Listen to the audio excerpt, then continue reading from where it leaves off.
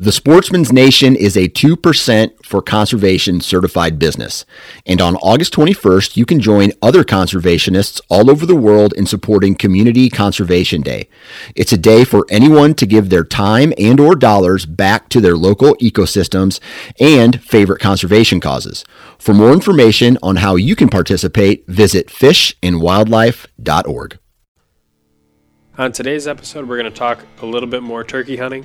And this may be the last turkey season episode, just because I know a lot of you guys are pretty much on the tail end of turkey season. Up here in the upper Midwest, I'd say it's about half over.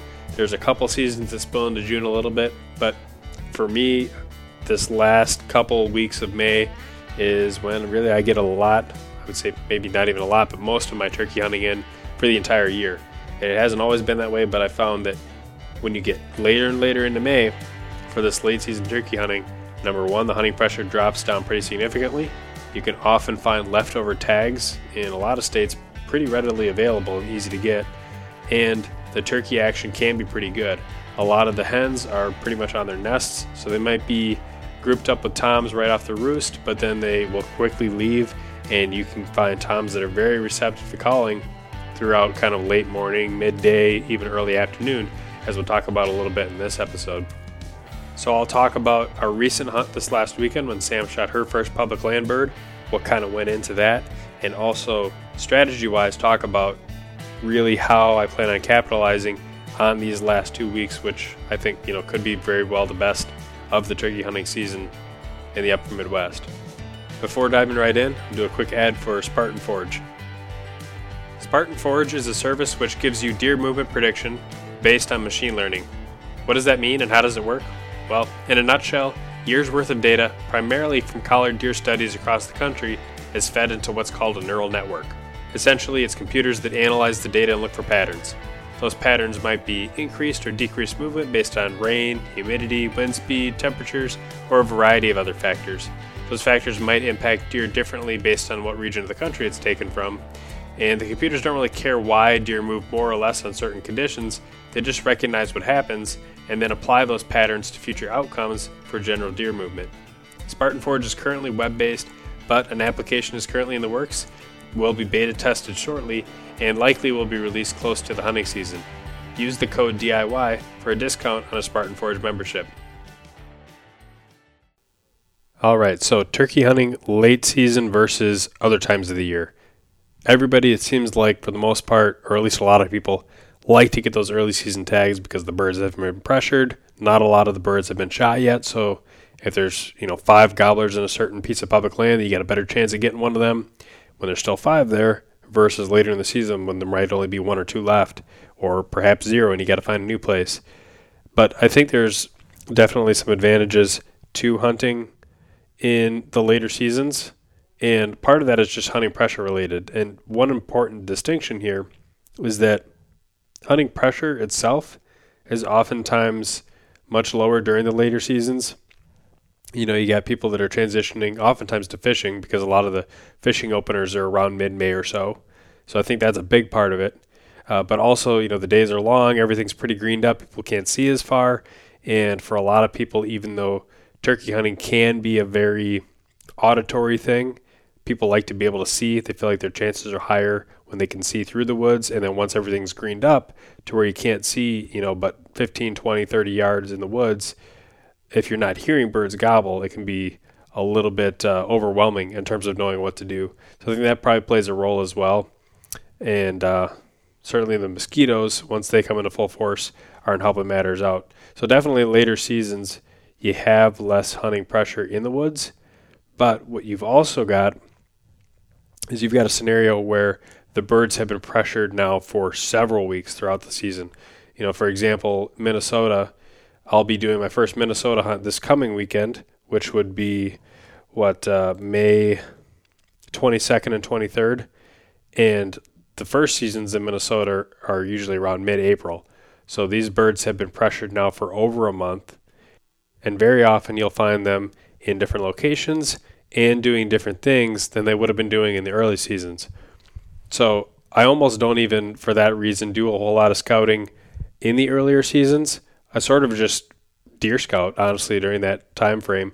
And then once it gets closer to the later seasons, when I'm going to be doing a lot of the turkey hunting, that's when I'll start to get out and start listening for birds, start checking for sign, looking for gobbler tracks versus hen tracks, and things like that, to kind of get myself into the game and get that real-time info to be able to go off of, as opposed to trying to figure something out a month in advance or 2-3 weeks in advance, and then it's no longer valid. In a lot of the places in, let's say, southwest Wisconsin or southeast Minnesota, these places that are just well known for having a lot of turkeys, they're more hilly, bluffy type country. I guess you could lump even like northeast Iowa, maybe even some areas of Illinois or Missouri. And I'm speaking Midwest because that's just what I know. These types of areas, because they're well known for turkey hunting, the places that do have public land tend to get hit pretty hard. And there's a legitimate reduction in bird numbers from the beginning seasons to the later seasons. You know, even one of the places that I went down and tried hunting in Iowa this year, there were probably, well, of the birds that I knew about, there's probably 3 or 4 on like one particular piece of public. But I know in like the week prior to that, there was 2 that got killed. And I'm assuming that before that even happened, there might have been, 2, 3, 4 birds that have been killed. And the number of hens still alive at that point is much greater than the number of gobblers still existing. So you got your work cut out for you, but there's one big advantage despite all those disadvantages, and that is that even though there's more hens than those gobblers remaining, the hens pretty much have full nests by this point in time. So they're basically going to hang with those gobblers for just a shorter amount of time in the early morning. Early seasons, you might have those, smaller flocks where maybe you got 2, 3 toms, 3, 4 hens, and it can be tough to break up those birds and be able to get them to do what you want to do. And oftentimes, things that work good in those scenarios might be, sitting field edges when you're able to set up a couple of decoys and get the more, pecking order type of response by pulling those birds in. Whereas if you're out running and getting in the woods, it can be hard to get that whole flock to sort of do what you want it to do. But later in those seasons, you might have those toms that will start off with the hens right away. And if you can get over the desire to maybe just want to hunt right off the roost, then I feel like your odds just get better almost as the morning goes on and as that day goes on, because those hens will eventually leave the gobblers, go off to their nests. And even in fields, you might find like, I can see, 2, 3 times out in this open field, and maybe there's like 1 or 2 hens that go out and maybe they breed with the gobbler and then they go off to nest. And then those birds are left all on their own once again. Because of work schedules, if I want to go out on a weekday, unless I'm taking a day of PTO, it pretty much means I only get to hunt the roost. And if you're right tied up on those birds, I've had good success by just kind of getting where they want to go. And you almost don't even have to call in that scenario because they can fly right down and hopefully, fingers crossed, they pretty much walk right through that strut zone that you're set up on, and you're going to get a shot. But if you miss that opportunity, man, it can be really tough to kind of steer those birds in a different direction, because oftentimes right off the roost, they're still going to have hens with them, and trying to get those hens to do what you want to do, while it can be done, oftentimes, especially if that hen starts responding to you and you just keep that conversation going and kind of mimic what she's doing, that can work. I've had it work, but it's definitely not a high odds type of thing. So you can kind of keep tabs on the birds throughout the morning and just kind of follow them around. And the hope then is that you're able to basically not get the gobbler to respond every time you try and do a calling sequence. But if you hang around in that general area and you just kind of sit quietly, maybe call every now and then, maybe that bird gobbles on his own, maybe he gobbles to one of the hens that's with him, you can keep tabs on them and just kind of generally keep up with what they're doing. And then at a certain time throughout the morning, there's a high likelihood that that gobbler, assuming he's just one all by himself, that had some hens first thing in the morning, there's going to be a point in time when he becomes alone all again. His last hen has left him, and he might start gobbling up on his own. And as soon as that happens, he can be really susceptible to coming into a call. Like this weekend, that was a prime example of, 1 in the afternoon, there's 2 toms all by themselves. Pretty good chance that they didn't have hens with them at that time of the day, and were able to call them in from a really long distance away because, what better thing did they have to do at 1:45 in the afternoon than to check out this possible opportunity for a hen that was ready to be bred. So one of the things I wanted to do on this episode is do kind of a more specific hunt breakdown of how Sam shot her first public land bird, and just kind of explain some of the things that we might not have even explained in the video. So if you haven't seen the video yet on the YouTube channel, we do have a full hunt posted where Sam is able to basically kill her first public land tom. Last year, she shot her first turkey at any place. It was a piece of private land, and we were able to kill one right off the roost in the morning. But this one, we definitely had to work for it. It was a lot of sifting through some more dead zones to find little pockets of birds, and then just using it, the best strategy that we could, the best calling that we could to make something happen. So to set the stage for this, a lot of the hunting that we had been doing was a little bit closer to our home, in that 40 to 50 minute drive range where you're getting up at, 2:45, 3 o'clock to get set up underneath a set of roosted birds. But what we're running into is that on a lot of these pieces of public lands, because they've been pressured for so many weeks now throughout the season, that just about every bird that we were getting on was roosted in a place that you just couldn't quite get to on public. Maybe they'd actually be roosting on the private. Maybe they'd be roosting in a section of public where you just really didn't have a great opportunity to be able to get in there. And then they'd fly down and work their way onto a private field. And, again, at that point in time, throughout the day, if you're not able to kind of follow them around, eventually you might lose them. And if you're out there all day, yeah, sure, you might be able to get a chance that, 11 a.m., 1 p.m., 3 p.m., they work their way back onto public and you get that opportunity. That's absolutely a possibility. But what we wanted to do is try and find a place that perhaps had lower numbers of hunters, lower hunting pressure in general, and maybe that was going to come along with, lower populations of turkeys, a less turkey-rich just kind of habitat in general, and also more room to roam. So many times this year I've run into scenarios where the bird is just across the property line and I'm not able to make a move, and I just feel like I'm totally at their mercy. And so we went and searched out and picked an area that had, literally thousands of acres of public land accessible and roads that kind of, intersect and run through, and would give us the opportunity to drive around and check for sign on the sides of roads, be able to drive around and look for potential areas with, good looking roost trees, ridges, anything that might stand out as being a more turkey-like looking area. And what it was also going to allow us to do is actually camp, because, that extra 45 minutes that we were driving to get to some of these places, when you're roosting birds at night and then you're hunting them the next morning and then you're doing the same thing over and over again, the days are so short that, man, that extra hour and a half that we would be getting from basically camping in the same lands that we'd be hunting was definitely a welcome amount of extra sleep.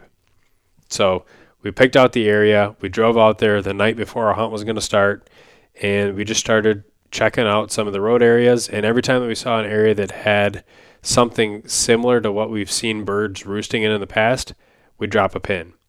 And so this is a lot of pretty flat land for the most part, sandy soil, and a mixture of little pockets of pine plantations, normal just kind of big woods, northern Wisconsin hardwoods, and also clear-cut areas that just didn't have that mature timber, and it was just almost, let's say 15-foot canopy height, just much smaller timber in general.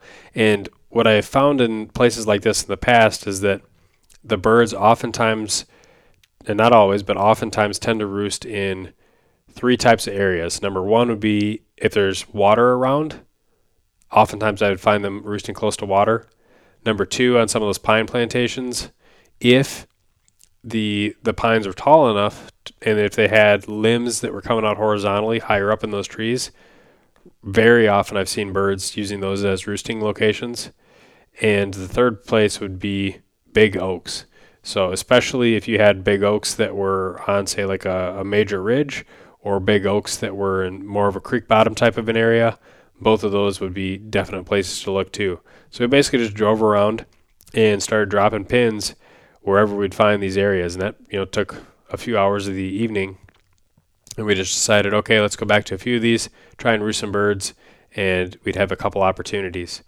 So we hit up the most promising looking spots, and between utilizing an owl hooter and coyote howling that I have gotten somewhat decent at on the mouth call, we couldn't get anything to gobble. So that meant next morning, we're basically going to be picking a spot that once again just kind of seemed like it may give us a good starting point.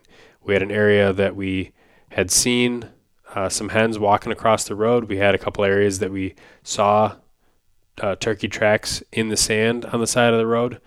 And so that was one of the places we picked that had a lot of room to roam. It had a creek bottom that we could kind of utilize, and it just seemed like it had a decent opportunity there. Lots of walking trails to be able to easily cover miles.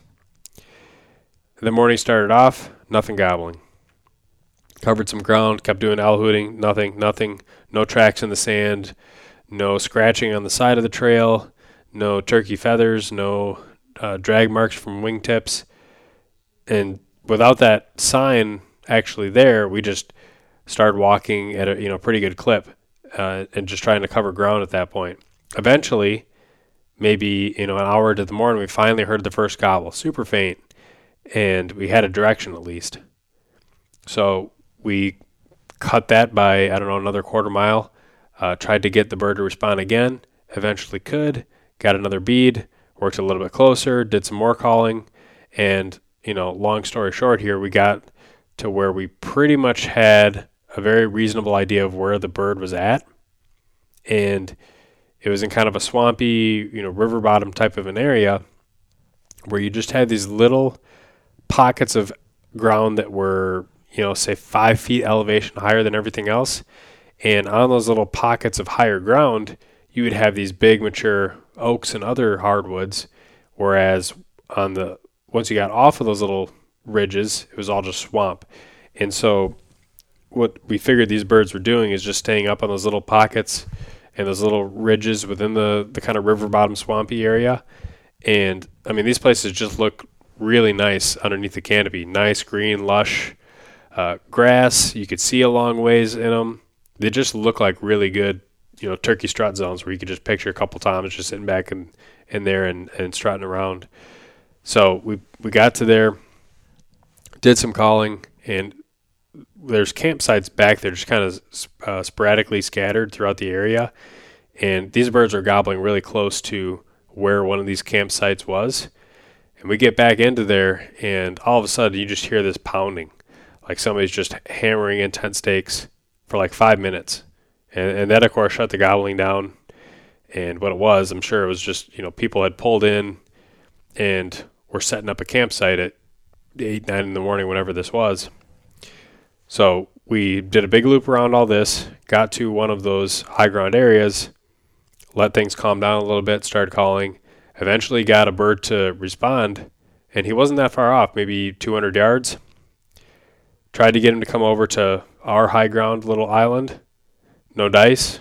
Tried moving over to one island kind of closer to him. We had a pretty good idea of which actual spot he was on, but didn't want to walk up right onto the same little high ground chunk that he was on, knowing that he was very likely to spot us if we would have done that.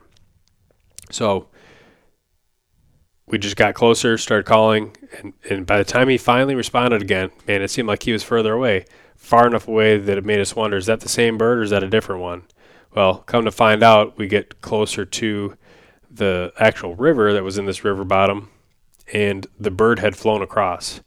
So he was now 200 yards away, at least, on this other shoreline, and knowing that whatever made him fly over there was probably a strong enough attractor that trying to get him to fly back is a pretty long shot. So we decided pretty much at that point that if we didn't hear any other birds on our side of the river for the next half hour or so of listening and calling, that we were going to go drive to a different area. And that was what we ended up doing. We didn't hear anything else gobbling in that spot, but we marked it for future reference, and we started driving to a different area. Now, fortunately, this second area that we drove to had much better turkey sign. Almost immediately when we got out of the truck on the sandy soil, we were able to see fresh tom tracks, hen tracks, some drag marks from a strutting bird, and that was a big confidence boost right away. The timber itself looked like you had some really nice pockets of just kind of open, mature hardwoods with more of an open understory that looked like it could be great roosting type habitat, but also mixed with areas where it was a lot thicker in general. And so we kept following this stuff back, got a bird to respond. Okay, great, we're getting close to that one because it's 11 a.m. at this point, and 11 a.m. that's starting to get into that magic window where if a bird gobbles on his own, there's a good chance he's just lost his hen and he's looking for another one. So we started cutting closer to where this bird had gobbled from, and we're just sneaking through, trying to be quiet, not making any noise. And sure enough, we get through an area and bump a hen. And that, I don't know where she went, but she was fairly spooked when she ran off. And I mean, we weren't that far away from where that bird was gobbling at this point, so it definitely wasn't a good thing that we spooked that particular bird. But we decided that it was worth setting up and doing a calling sequence anyway, because the place where we kicked this hen up, it was really close to a nesting area, and we could tell that just because we got into a pocket of timber where there was just a ton of scratching through the more open hardwood area, and then it was adjacent to an area that was very thick up on the top of a ridge, thick enough. It was like an old clear cut, had a lot of briars and grass and things like that where, I mean, you can't see 10 yards through it. And then the hens, oftentimes you'll see them nesting in those types of areas. So we got on the edge of that and set up our decoy and did a couple calling sequences. Probably stayed there for a good hour. And at one point we did call in another hen, and she got to about 10 yards. And I don't know if she saw the camera, or if she saw us, or if she saw our Jake decoy that we had sitting out there, and something she didn't like. So before she ever fully got out of the thick stuff, she turned around and went back to where she came from. And at that point, we decided, okay, let's, we hadn't heard the bird gobble anymore since then. So he either, number one, had a hen that he met up with, or number two, that whole, point in time where we spooked that other hen, that created enough of a little fiasco there that shut him down for a little bit.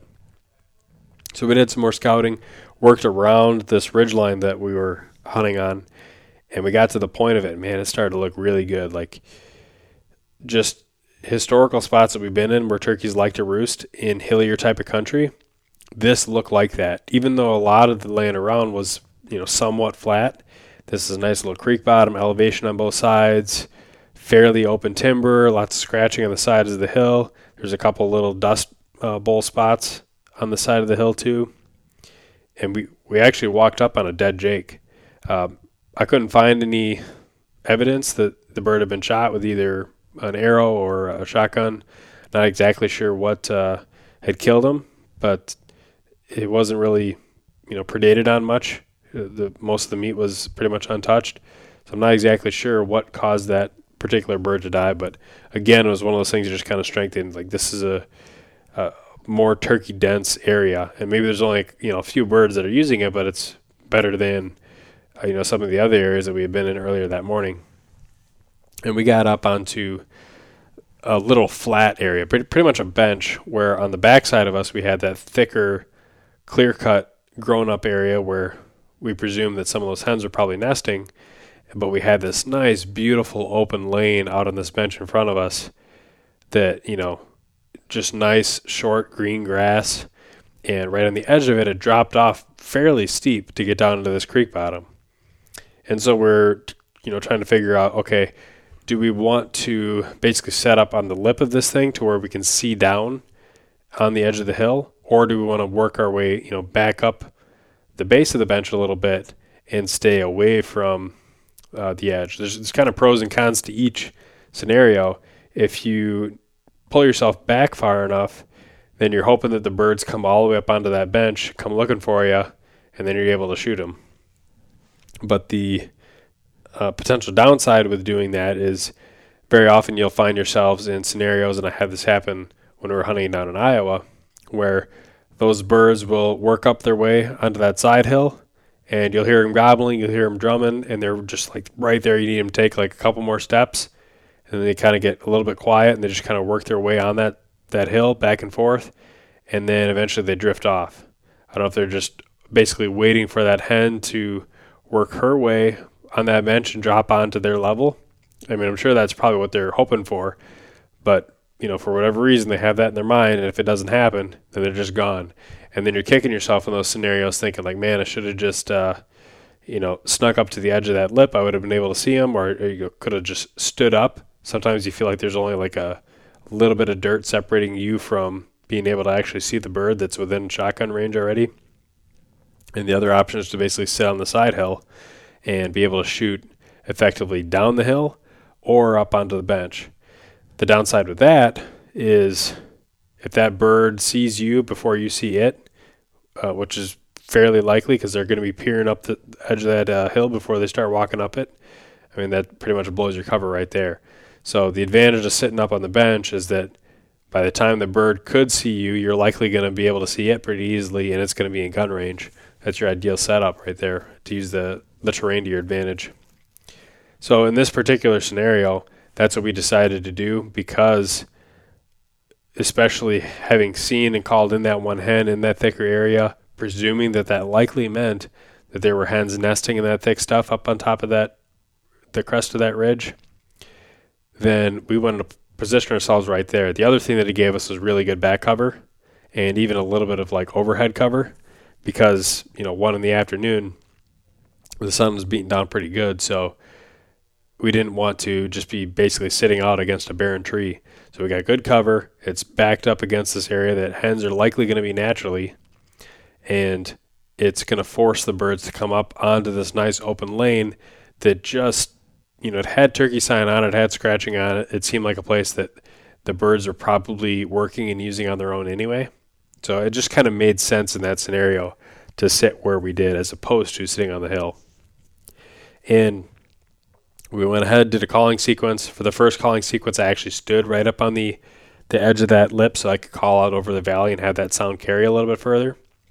Nothing responded to us right away, but after, 10 minutes or so, we heard a couple of faint gobbles, just barely audible. And so once we heard that, I started calling and did a nice long sequence during which it appeared that the birds gobbled again while I was calling. I kind of transitioned from yelping to quick cutting. That was when the birds, triggered their gobble again. And so I finished off with a few more yelps. And I kind of confirmed with Sam, like, did you hear the birds gobble, while we were calling? She said, yeah, I'm pretty sure I heard them. I'm like, okay, well, that probably means that, number one, they heard us, which is, it means that there's not really a strong reason for us to move towards them. Whereas early in the morning, if those birds might have still been with hens, it makes sense to cut the distance down and keep tabs on them, get close. But in this scenario, these birds probably, you're at least hoping by this time of day that they're all on their own. And so if they know where you are and they're gobbling, there's a good chance that they could come in. And it's like, okay, let's just stay quiet for a little bit. They might start working their way in silently. And we waited for a good 10 minutes, maybe 15. I didn't really look at the watch or anything, but we just decided, okay, let's just check in on them. Some nice quiet calls first, because if they are close, then we don't want to basically overcall or call with too much volume at that point. So we'll start quiet and then increase the volume if needed. And I did just a couple of softer yelps, and sure enough, those birds responded, and they had cut the distance dramatically. They were basically right at the base of this hill, about to work their way up. So we got ready. I turned on the rest of the cameras, and Sam got her gun ready. She was pointing at the lane in front of us, and 30 seconds later, you could hear footsteps. You could hear those birds working through the leaves, working their way up onto this ridge, and they worked their way right up and basically gave us a nice clear shot at, probably, 18, 20 yards. and Sam just absolutely blasted the first tom. And, it was pretty much a perfect shot from what we could tell. They did get spooked for whatever reason. You can tell in the video footage that they were coming in. The couple birds were in kind of half strut as they were first coming in. And then as they started to walk out in this open grass lane where we had this nice wide open shooting lane, they came out of strut and started a little bit of nervous putting. And that was about when Sam shot. So I don't know if they saw us. We did still have the decoy out at that one point just to give those birds some kind of a visual once they got on that flat to take their attention off of us. So maybe they saw that and there was something they didn't like there, but regardless, it didn't matter because they were in range at that point. There was a clear shooting lane, and we had a bird on the ground. We'd discussed prior to that in that scenario that if Sam shot a bird that we would at least see if I had the opportunity to shoot the second one. So I cut this out of the footage because I didn't think it added much value, but after she shot the first bird, I did a couple fighting purrs just to see if that other bird would come back. But, I mean, he was pretty spooked when that shotgun went off. So that was pretty much the end of that. So it was a pretty fun hunt overall, and I'm pretty happy that Sam was using the shotgun instead of me because she was just, you can tell in the video, she was really excited. She was shaking for probably 5-10 minutes after she pulled the trigger, and it was just a great experience all around. She made the comment too that in comparison to the hunt that we did last year where she killed that bird right off the roost, and it wasn't her first day hunting. We had hunted a whole day prior to that where we weren't able to get on anything, and then she killed it the next morning first thing. Her comment was that this time around, it was much more fun and sort of rewarding for her to have those birds just come into our calling in the middle of the day than it was just sitting and killing one right off the roost. So I was really glad that she got to experience that. It's sort of like the cat and mouse game that can be the most fun part of turkey hunting, in that, there's a gazillion different ways to kill turkeys, from calling them in to, basically, deer hunting them based on their patterns, to reaping them in fields, you name it. But being able to call one in midday in, thick woods is pretty dang exciting, and it makes you feel like you've sort of played a big role in sort of creating your own luck. So definitely it's a memory that'll stay with us for a while. And that's basically the same type of strategy that we're going to continue to employ across these next couple of seasons to finish out the month of May. So that means every time that we possibly can, we're going to try and roost birds. And if it's like a multi-day hunt and we know that in the mornings they're in a certain area, that's where we're going to do our roosting. And if we can get just a pinpoint location, then that's fantastic news, because that means we can be basically in the driver's seat for the next morning. And my roost percentage is pretty low in terms of if I have one roosted, actually being able to kill the bird. In Iowa, we were unsuccessful. We had birds, we almost were set up on them perfectly. They flew down. This happened twice. This happened when I was hunting with Shane, and this happened when I went back down there on my own and was hunting with Sam, where you can literally see the birds fly out of the trees. You're set up on the crest of a ridge, and the birds just kind of work their way around on the side hill and never crest up over the top where you get that clear shooting lane, and then they gradually work their way off. So it's far from a guarantee, but if we're able to effectively follow those birds around, then at least we have, sort of a starting point. And the nice thing about, number one, roosting the birds at night, or just listening in the morning, is that we might be able to get, say, one bird to gobble once at night.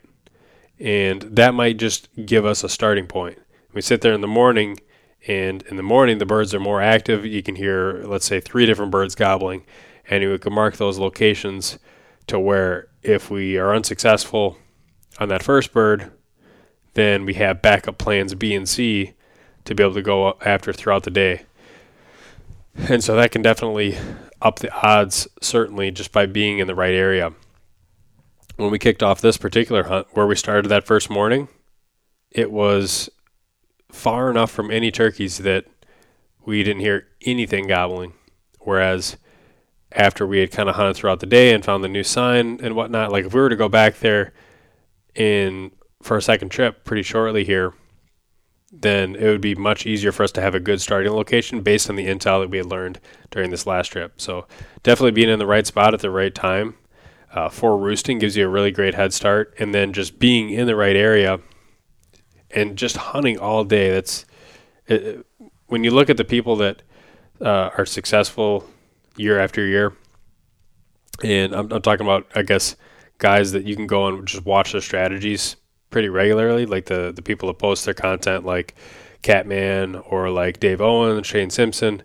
One of the common themes is you'll see these guys, they're putting a lot of time in the woods and they're doing a lot of all-day hunts, and they kill a lot of their birds at any given time throughout the day. Sometimes it's on the roost, but it could be at 3 p.m. It could be at noon. THP, I don't think I mentioned them, but they're in the same boat. They're spending a lot of time in the woods. Number one, you see and learn things when you're putting that much time in the woods. But number two, just being out there, even if the birds aren't responding, like you can literally just sit in a good turkey area that has a lot of sign and just sit there silently, and at some point you might have a bird that just decides to start gobbling on his own, and then now you're in the game. So it's definitely something that you can look to take advantage of, and your days are super long. So even though you're losing some sleep at night, going to bed at 10:30 after you roosted birds and get back to your campsite or your house, and then you're waking up at 3 in the following morning, you can basically just take naps in the woods, make up that lost sleep. And it always seems like when we take naps in the woods, you're aware and awake enough that you get good kind of restful naps, but you hear a bird gobble and you're kind of dozed off, and it pops you right back into to full alertness. So being out there is really the key. So that'll probably do it for this episode. Keep it short and sweet. If you guys have any other turkey hunting related tips for the late season, I'd love to hear what you guys have been successful doing and what your favorite tactics are. Like I mentioned, this is probably the last turkey episode that we'll do and start transitioning back into some more deer hunting related content. And I think even from a video perspective, if we get some more kills on video over these next couple of weeks instead of posting them still yet in May or June, probably just hold on to that footage until next spring and just start releasing that content in, say like March or April next year. So should be fun. Looking forward to these next couple of weeks of turkey hunting and a little bit of, deer scouting while I'm out there and just kind of aware of my surroundings. That'll do it for this episode. As always, make sure to follow the Sportsman's Nation on Facebook, Instagram, and YouTube. Leave us a review on iTunes. And if you're looking for additional content, subscribe to DIY Sportsman. And with that, thanks for listening.